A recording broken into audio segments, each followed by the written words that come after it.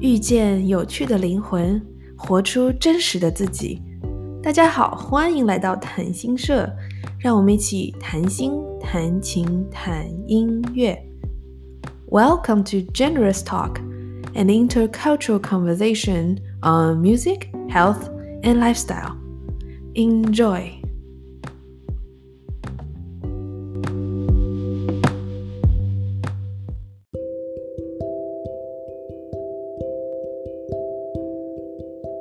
2022年的1月，某一天，我正在散步，突然悟到一点，原来嫉妒是对未能成为的自己的一种哀悼啊！因为相比直面并哀悼那个失去的可能性，那个未能成为的自己，也许嫉妒别人向外投射这难以涵容的情绪要容易得多。嫉妒为什么会演变成羡慕为什么会演变成嫉妒恨呢？为什么有些人的成功会让我们羡慕，由衷的赞许，而有些人的光芒却会让我们难过，无法直视？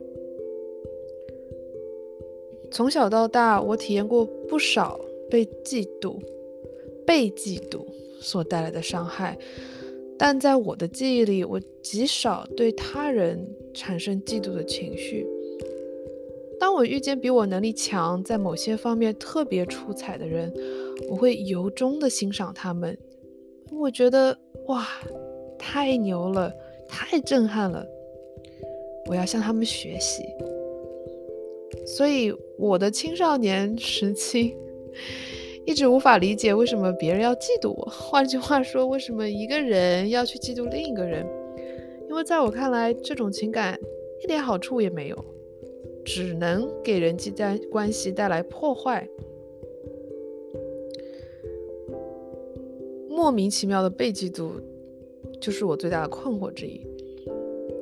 但直到我遇见了 Jacob Collier， 是的，就是那一位比我小2岁，已经斩获5座格莱美奖的音乐才子。当我看见 Jacob 的时候，除了满意的欣赏、赞叹与喜爱，然后随着我对他了解的加深，我发现我的内心慢慢的浮现出了一种我不太熟悉的情感。我发现那是越来越强烈的嫉妒心，非常复杂的感情。我在日记中写 It's complicated. I love him, I adore him, but at the same time, I'm jealous. What exactly am I jealous about? Oh, I wish I could be like him. I wish I could have access to what he had growing up. Like the music education he received, the family music room he has had, all the instruments I dreamt about but could not get. Then I'll have to go through the gender discrimination and oppression which I suffer and fight for a long time to where I am today.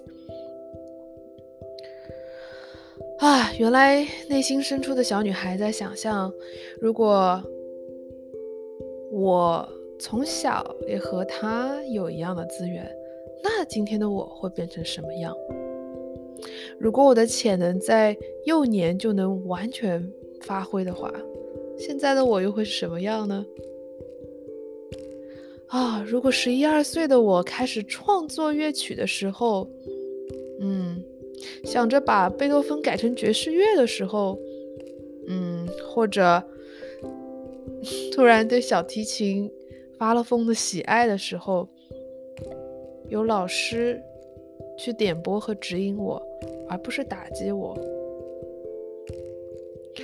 如果我不是苦苦寻找20多年才遇见 Berkeley 的话，这所有的如果，那一个个失去的可能性，那个我可能成为的样子，或者换句话说，那个平行宇宙中的我，都让我感到非常深刻的哀伤。谁愿意与这么深刻的哀伤待在一起呢？ It's hard。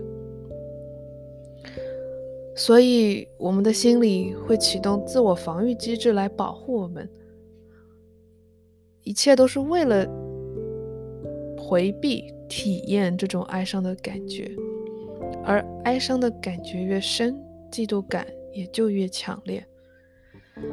在我看来，他们是同样情绪、同样强度的情绪能量，只是一种是外向，一种是内向，一种是向着外界世界，一种是转向自身。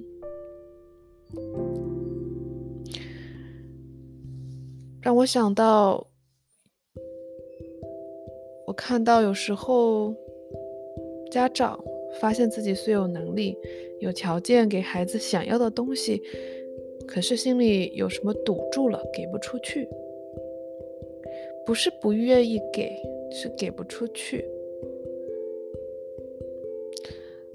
这个时候深层次的向内看，却发现自己在嫉妒自己的孩子。这时候别急着自责，你只是需要哀悼那个没能得到的，没能得到自己想要的、需要的自己，以及那个随之失去的可能，那个可能成为的自己。能够沉下去，去看见自己内在这个需求，能够把向外的这个能量转回来，在内在好好的涵容它，是很不容易的一件事。但是当那个情绪疏通以后，人际关系中的流动也会通畅起来。就像这一次，我花了一些时间和这个嫉妒的感觉待在一起，让我更加了解自己。所以下一次感觉到嫉妒一个人的时候，问问自己的内在是在逃避些什么，是在逃避什么样的情感，这样给自己一个解绑的机会。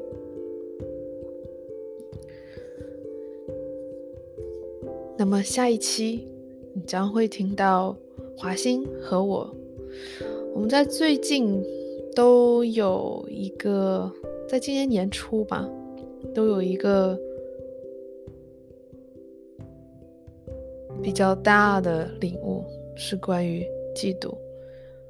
欢迎来听我们的对谈，下期再见。